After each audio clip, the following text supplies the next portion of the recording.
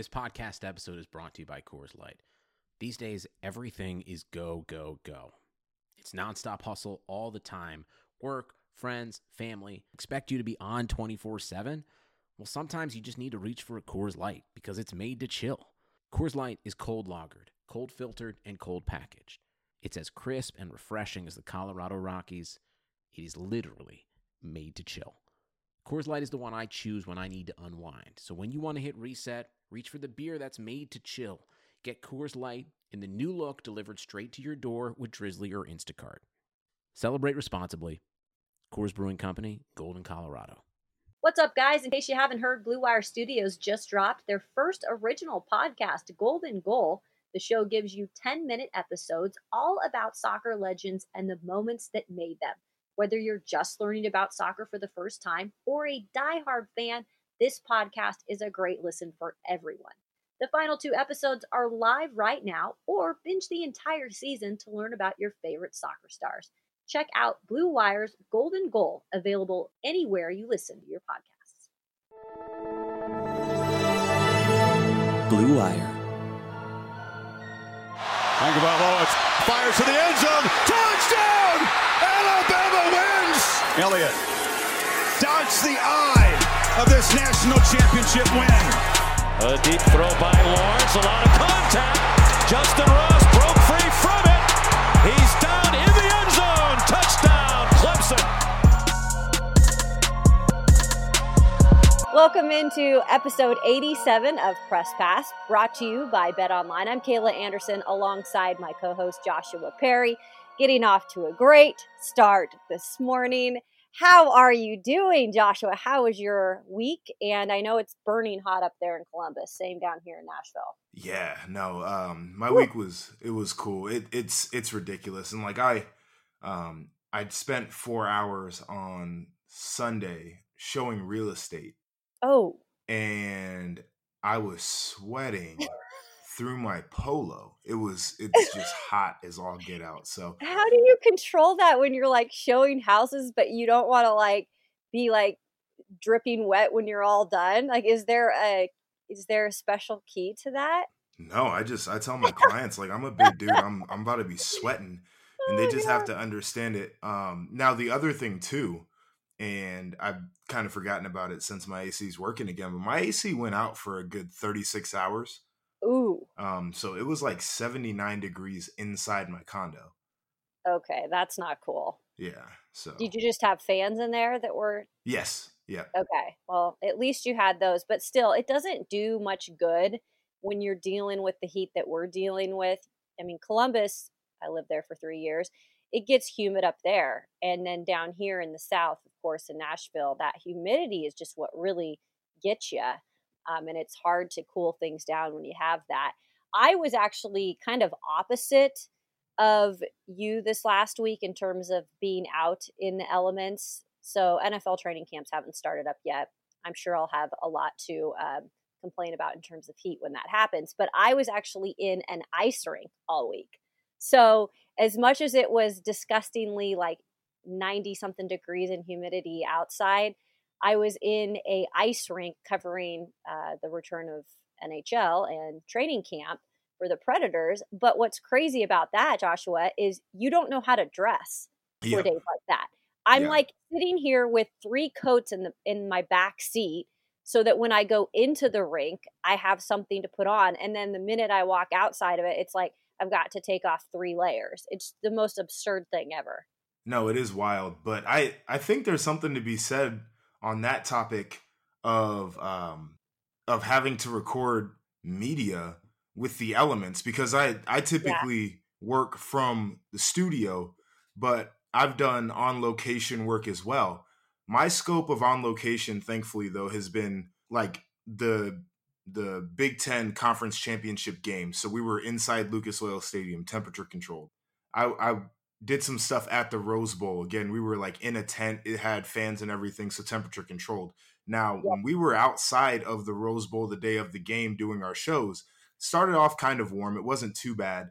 So I had my suit on. By the end of the day, I had to put a sweater on top of my dress shirt and then my suit jacket on because it was that chilly. It's a desert, so it gets super cold at night. Thankfully, I've not had to deal with the super hot weather though, because I know that is just terrible, and you know your makeup is all kind of crazy. In case people didn't know, guys wear makeup. Guys wear makeup. Yeah, and so that was something I had to learn how to deal with in and of itself. I couldn't imagine like the sweat factor on top of the makeup as well. So, well, on the note of that, and we'll get into our topics in a minute, but on the note of that, Joshua, I'm already preparing for NFL training camps. Specifically, I'm covering the Titans, but here's the thing. We have to wear masks. Like, oof. we're allowed to go to practice and watch, but we have to wear masks. And I'm just sitting here thinking to myself, well, yeah, I'm going to go out to practice. I want to see what's going on with these guys every day. I want to see what's looking good, what's not, be able to take that and put it on Twitter. But at the same time, I'm like, I don't want some crazy face mask like lines all over me and then have to go on camera and try to cover them all up. I know it seems like a stupid thing to complain about, but when your profession is going on camera every day, it kind of is legit, right? Yeah. No, I thought about that as well, because I was thinking how the in-studio setup might be when I get back to Chicago. And like, for example, if they make us wear a mask in the green room or when we're walking around the building, I was thinking about the same exact thing. Like you might, whether it's your makeup or just an indentation from where the straps were on your mask or whatever the case is, you could be looking crazy. Oh, I know. So whoever can come up with some like amazing mask that is going to help all of our on-air problems, I will just forever be thankful. Maybe I should get in on that. Okay. You should. Right? I could make some dollar bills off that. Okay, let's get into some topics. You know, this week, and we'd had this discussion before we popped on here, it is a little bit slow in terms of new headlines because we're just in this waiting period. And I know we all said, okay, this could be a crucial week for making decisions.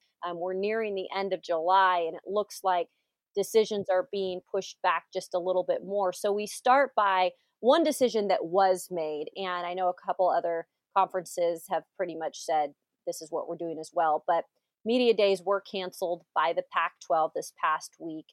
They were supposed to have it July 29th or the 31st. Now it's a yet to be determined date. I doubt that that's even going to happen if you ask me. Most other conferences have done the same thing in terms of postponing what was their virtual media days because they all changed that. Now the Big 12 though, Joshua, is still set to hold its media days virtually on August 3rd. I mean, I could possibly see this happening just because maybe they want to be one of the conferences that's like, you know what, we're going to do it.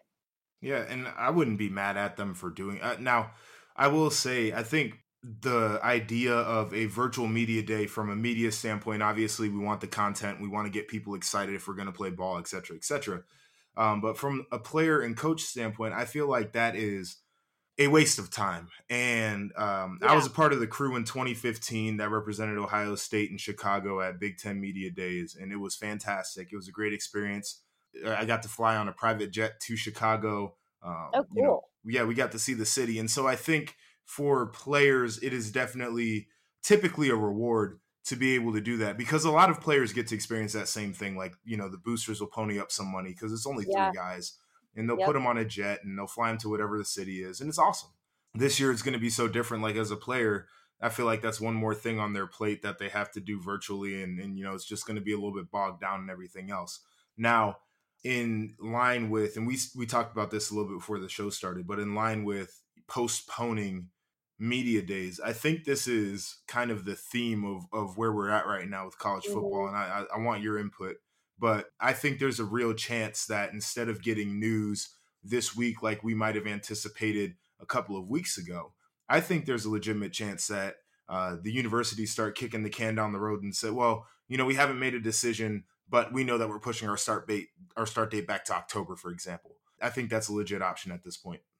I think it is too. That's a great point. You know, I heard this week that SEC Commissioner Greg Sankey told the Dan Patrick Show that their decision that was supposed to be made at the end of July is now being pushed to perhaps the beginning of August. So it looks like the SEC is starting to delay, you know, what it will be doing. And so I think that's inevitable that we see things and decisions starting to be made later and later because I think they want to keep the hope of playing college football this season. And I think they're just holding on to hope that these numbers continue to go down. Sure. So that is a reality that we could perhaps, see guys out there playing games.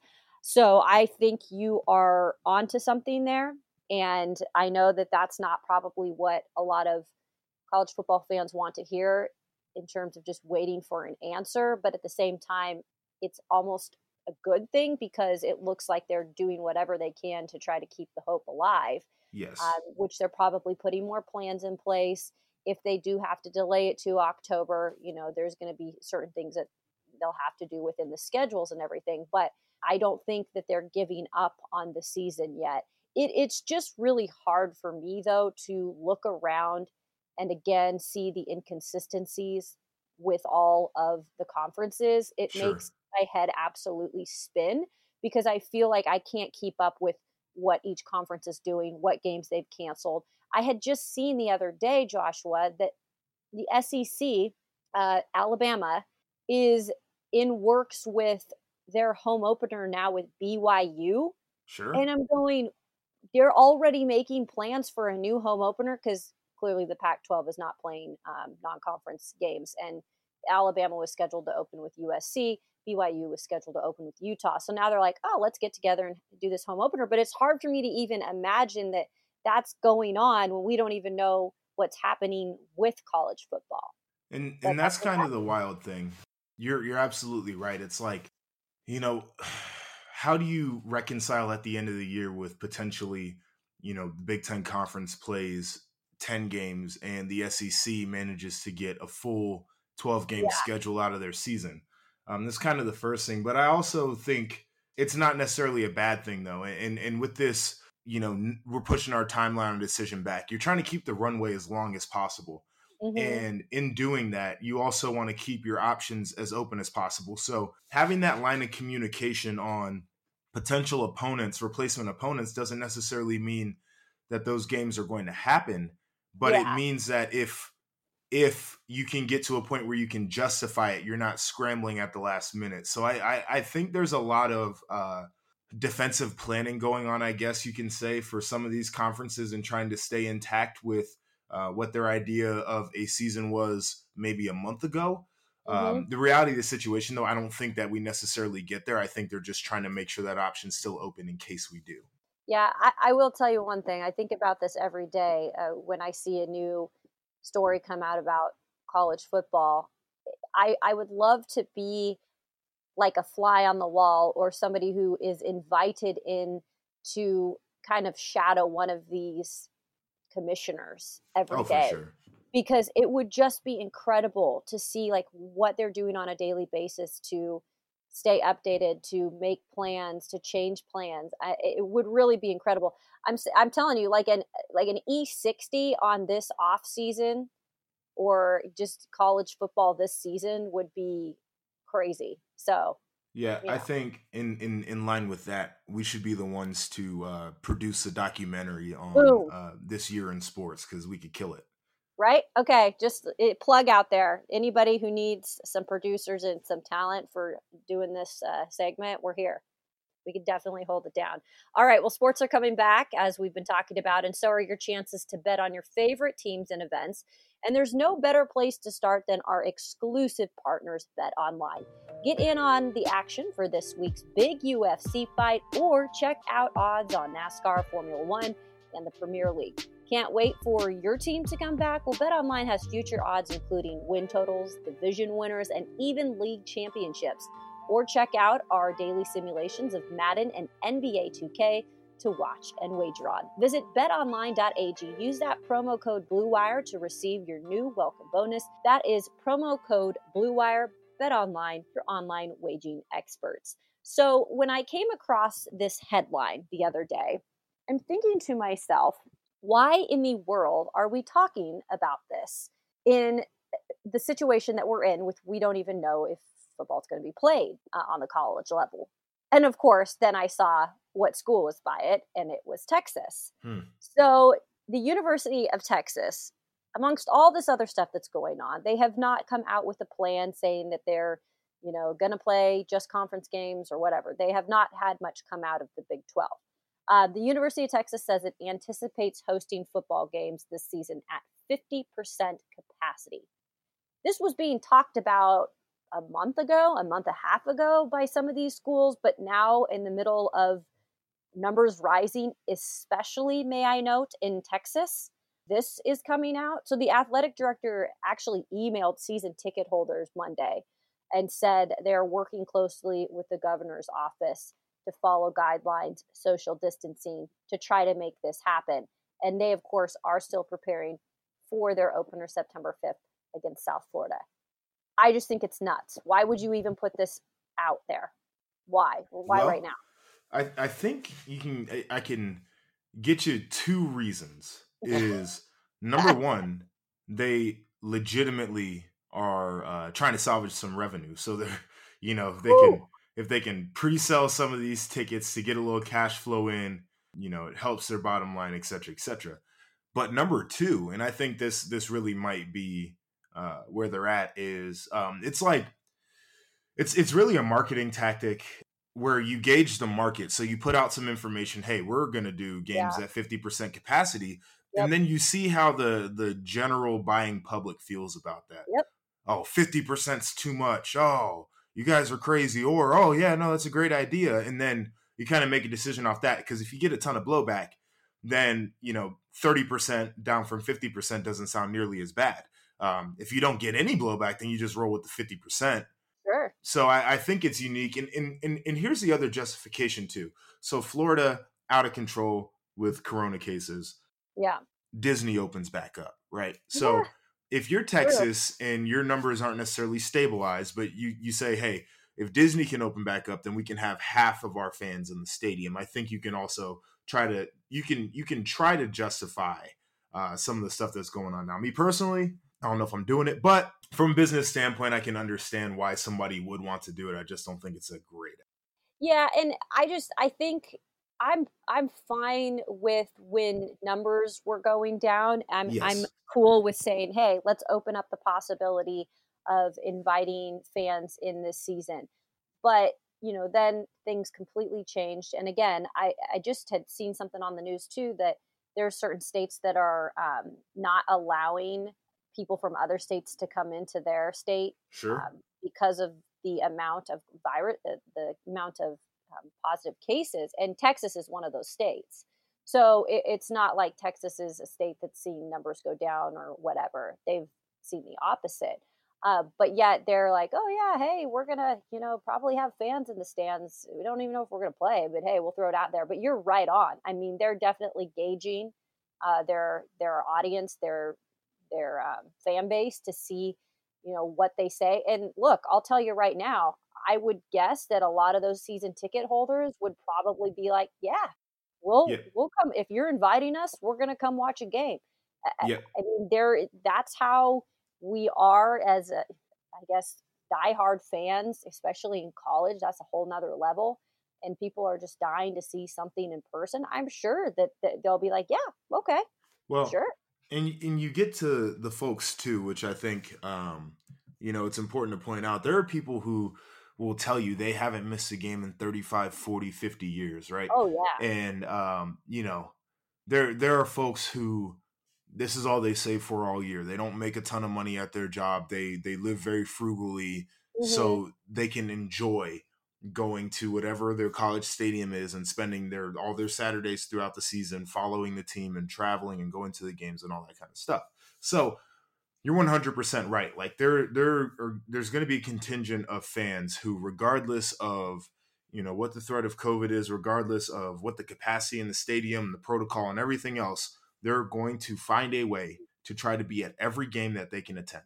Yep, that's you're right on the money on that one. And here's another thing, and we'll have to talk about this, when things start to really come out and plans start to be put in place. I could also see this happening this year. There's some colleges that allow fans this year, and then obviously there's others that are not going to allow it. And just when you think about how unfair this season is going to be as a whole, just with everything that goes on, like at the end, you're just going to put in parentheses in this season, like nothing was fair, Yeah. Yeah. Like Parentheses, this was a little bit effed up. Like, exactly, right? So I just think that'll be interesting when it's all said and done. So this is something that caught my eye this past week, and I immediately sent you the article, or I tagged you in it on Twitter. So I was going, through some websites, obviously came upon ESPN. They had done an article on big name coaches that have not taken pay cuts yet. And this was kind of a survey that was done by ESPN, who had talked with a lot of the universities and the athletic departments on what's going on with budgets and so on and so forth.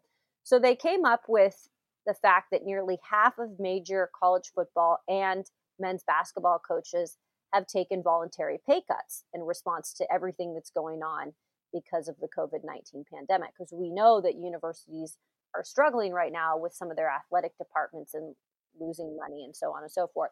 So here's the thing, though.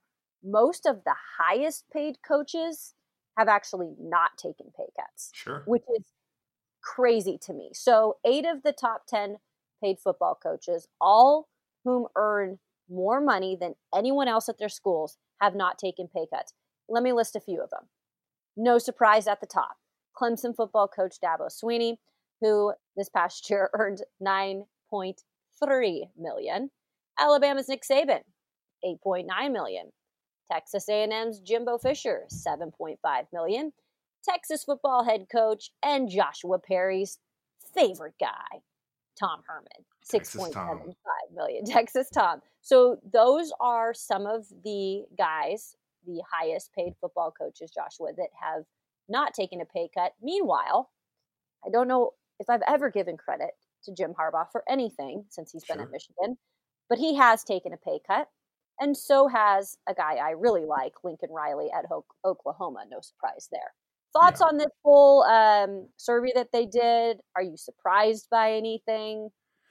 No, and this is interesting. First off, I want to talk about this word voluntary. So I think two things. Like I don't think anybody was like, oh, they approached their AD. Hey, let me give some of my money back. Like their AD definitely approached them as like, this is what we're doing.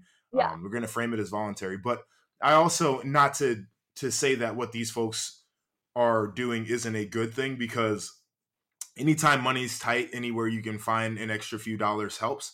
If it's a 10% pay cut and somebody's making $5 million, then their pay would go from $5 million to $4.5 million. Still a ton of money that they would make. That $500,000, I feel like, is a drop in the bucket for a lot of these athletic departments. So these pay cuts, I'm not going to say that they're necessarily just for show, but that $500,000 isn't going to save the field hockey program. If they're going to make cuts, they're going to make cuts. So I think it's important to keep that context. And this is, again, people's jobs in the balance. But if you really wanted to save money, like, those extra 15 staffers that the football team has that aren't necessarily essential to the operation of the team, that's where you start to look at some of those roles. And I wish all those people could be employed, but some of these athletic departments are huge and they employ a lot of people. But I think this is kind of indicative of a haves and have-nots type situation in college football. And we talked about this a little bit, but Clemson is a huge brand now. Alabama's been a brand. Texas A&M has a ton of money flowing through it. Texas has a big athletic department, lots of money.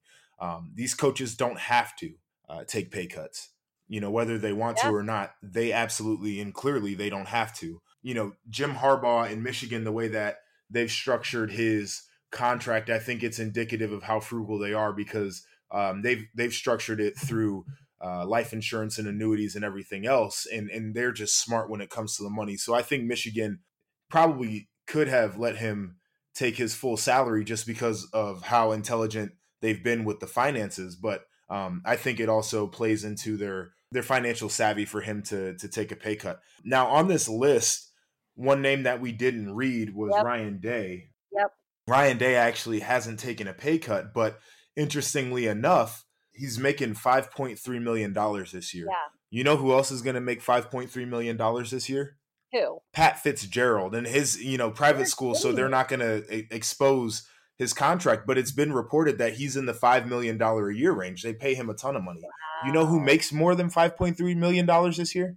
is Jeff Brom, the head coach of Purdue. I was going to ask in the Big Ten. Yep. So okay. when you're looking at the way that Ryan Day's salary stacks up against Big Ten coaches who have achieved less than he has in Ryan Day's just year, and they actually, this is a contract that has he restructured and re-signed an extension. Ryan Day did, so his salary is going to continue to go up. But the fact of the matter is, he hasn't taken a pay cut. Big athletic department, but he's grossly underpaid for what he's achieved. So it's moral of the story is when Alabama doesn't have to reduce Nick Saban's salary, I think it shows you where college football is headed, where there's a chance that after this Corona thing is over, some of these big schools could throw their weight around, just based off of their cachet on the field, but also their finances, and say, you know what, we're going to call our own shot, and we're going to do this independent of the NCAA, which I think would be a really unique twist. Which I think everything is headed in the direction, especially after this crazy year that we're going to see or not see. I don't know. I think that the talk that I have heard is that the NCAA is, clearly not doing anything. And they're thinking about, hey, why don't we have an actual commissioner of commissioners? Right. So which I think would be an interesting thing to have some sort of, I guess, what's the word I'm looking for? Something in terms of putting things on the same page. Yeah, like a national framework. Yeah, that's kind of, I don't think it's a bad idea. I agree. So this is my idea, though, because the NCAA is absolutely useless in my mind. Yeah. Literally useless. If you're the college football playoff, why wouldn't you just go ahead and come out and create a national framework and a plan to return to play, a framework for how everything's going to go. This is how many games that we would expect you to play if you're a Power 5 school and you want to be eligible for a postseason tournament, all that kind of stuff. I think if the CFP did that, then the natural transition away from the NCAA would be that the CFP is really the king of college football, and you would kind of, whether it's Power 5 on its own or you can include Group of 5 or whatever it is, but now the CFP becomes the true governing body of college football, and the NCAA at that point becomes obsolete. I think that would be a unique transition. It would just take for the CFP to decide all right, we're going to be the king of this thing and we're going to lead college football through it. And I think that could very well happen. Whether it happens next year or in the next couple of years, I think that would be a great thing. It would make sense. I think everybody would like to see something like that. So if we get past this year and getting past all of this stuff that we're dealing with, maybe that's the next thing on the agenda. But this has definitely brought that all into light. I do want to add a kind of a bonus little segment here, because I know that we're a college football podcast, but I wanted to take advantage of the situation where I have a former NFL player on here right now and who could chime in about what I would kind of like to pick your brain about. And it's looking like there is not going to be a single preseason game this year in the NFL. That is what the league came to the NFLPA, and of course the players didn't want it, and so it looks like we are not going to have any preseason games. Before we close up shop today, I'm just curious as to what you think about this. Yeah, it's interesting.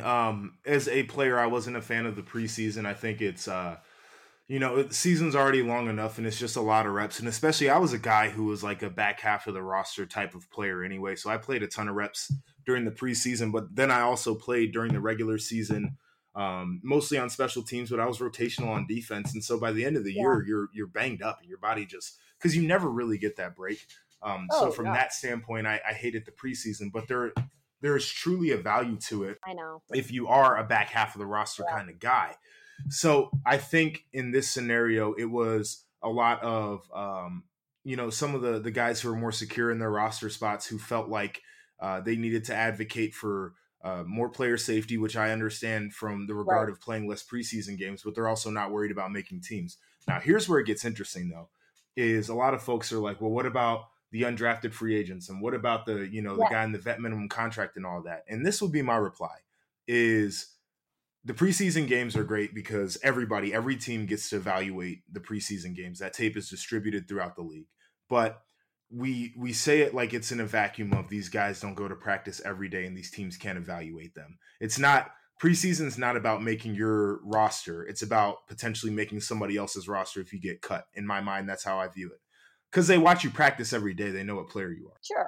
But I also think that there is a legitimate case for expanded rosters this year because of the coronavirus. So if you're an undrafted free agent, if you're a guy in a vet minimum contract, there would be more opportunities in theory because you feel like the rosters are going to have more turnover. I think there's going to be a higher rate of injury because guys haven't been able to go through OTAs. They haven't been with their teams training, all that other kind of stuff. Yeah. There's going to be a high rate of turnover due to the coronavirus because I do believe that regardless of all the safety measures, somebody's going to get it. It's just naturally what happens. Yep. And so if you have a Corona squad, for example, if you have, an expanded IR, if they expand the roster, the active roster even, I think that the lack of preseason games would be made up with more opportunities for guys to get shots to make a roster during the season. Yeah, all great points. I wonder, Joshua, if this will be the end of preseason games as we know it. I hope it is. Forward. So here's the deal. In a typical preseason, you would scrimmage probably twice against other teams. So, you would at least have the opportunity to show what you could do against two other teams in practice. Again, that tape maybe isn't distributed all across the league, but maybe for the scrimmage aspect of it, there could be an agreement throughout the league that scrimmage tape is distributed. And then those kind of act as a de facto preseason game for players who are trying to make rosters. If anything, I think this is a legitimate case to shorten the preseason, not just to 2 games, but maybe even to just 1 preseason game. Your vet guys aren't going to play. You have plenty of chance to evaluate young players in that scenario. But yeah, preseason is and again, I could go on for the days about this too. But if you're a rookie this year, you make $610,000, I believe. Okay. So across 17 weeks, that is $35,882.35 a game that you would make. In the preseason, you make $1,200 a week. So it's literally not worth it for you to get up and even suit up for a preseason game. So just from that perspective too, it doesn't make sense financially for players to play in them. Well, you that's what I wanted. That's why I wanted to bring it up, just so that we could get kind of former players' thoughts on the preseason game firsthand, because I know majority of them did not want to play preseason games. It was always kind of a thing that was talked about. I know that, I even think fans, as much as they get excited to have something to watch before the season starts, I don't think many fans cared for the preseason. Kayla, you've been in the stadiums during preseason games. It's like, what is this? And nobody's watching them on TV. No. The reality of the situation, you're 100% right. I think it's literally, it's a tool, but players really don't like it. Fans really aren't that interested. And I think there's a way that you can evaluate players without doing it. Yep. No, you're exactly right. So it looks like, again, we're not going to see any preseason games this season, but it does look like we will have an NFL season, which is great. So that will do it for this episode of Press Pass. Again, we always thank you guys for listening. And if you would like to subscribe, if you don't subscribe yet, just go to Apple Podcasts and you can type in Press Pass, subscribe, give us a rate and review. We always appreciate that. You can follow me on Twitter at Kayla Anderson TV. You can follow us on Instagram at Press Pass Pod, where we pretty much let you know when our episodes will drop. And then Joshua Perry, who is always very interactive on his Twitter. Where can they go to find you? You can find me on Twitter and Instagram at RIP_JEP. On the Twitter, we actually have some cool content that I did elsewhere. So y'all can find that, a little look back at the 2014 National Championship season. Yeah. So enjoy. That was, speaking of that season, because I always brag about it, because I was able to cover it. and just experience that with y'all on the field. Obviously, I didn't go out there and shed my blood, sweat, and tears, but I did feel like I was part of, something very cool with that being the first ever college football playoff. So I know what you're saying, man. That was such a magical year. Definitely something to look out for on Joshua's timeline. Hey, we appreciate it, man. Hopefully we'll be back here next week with some updated news, perhaps, maybe. Perhaps. We'll see. Perhaps. All right, y'all. Take care.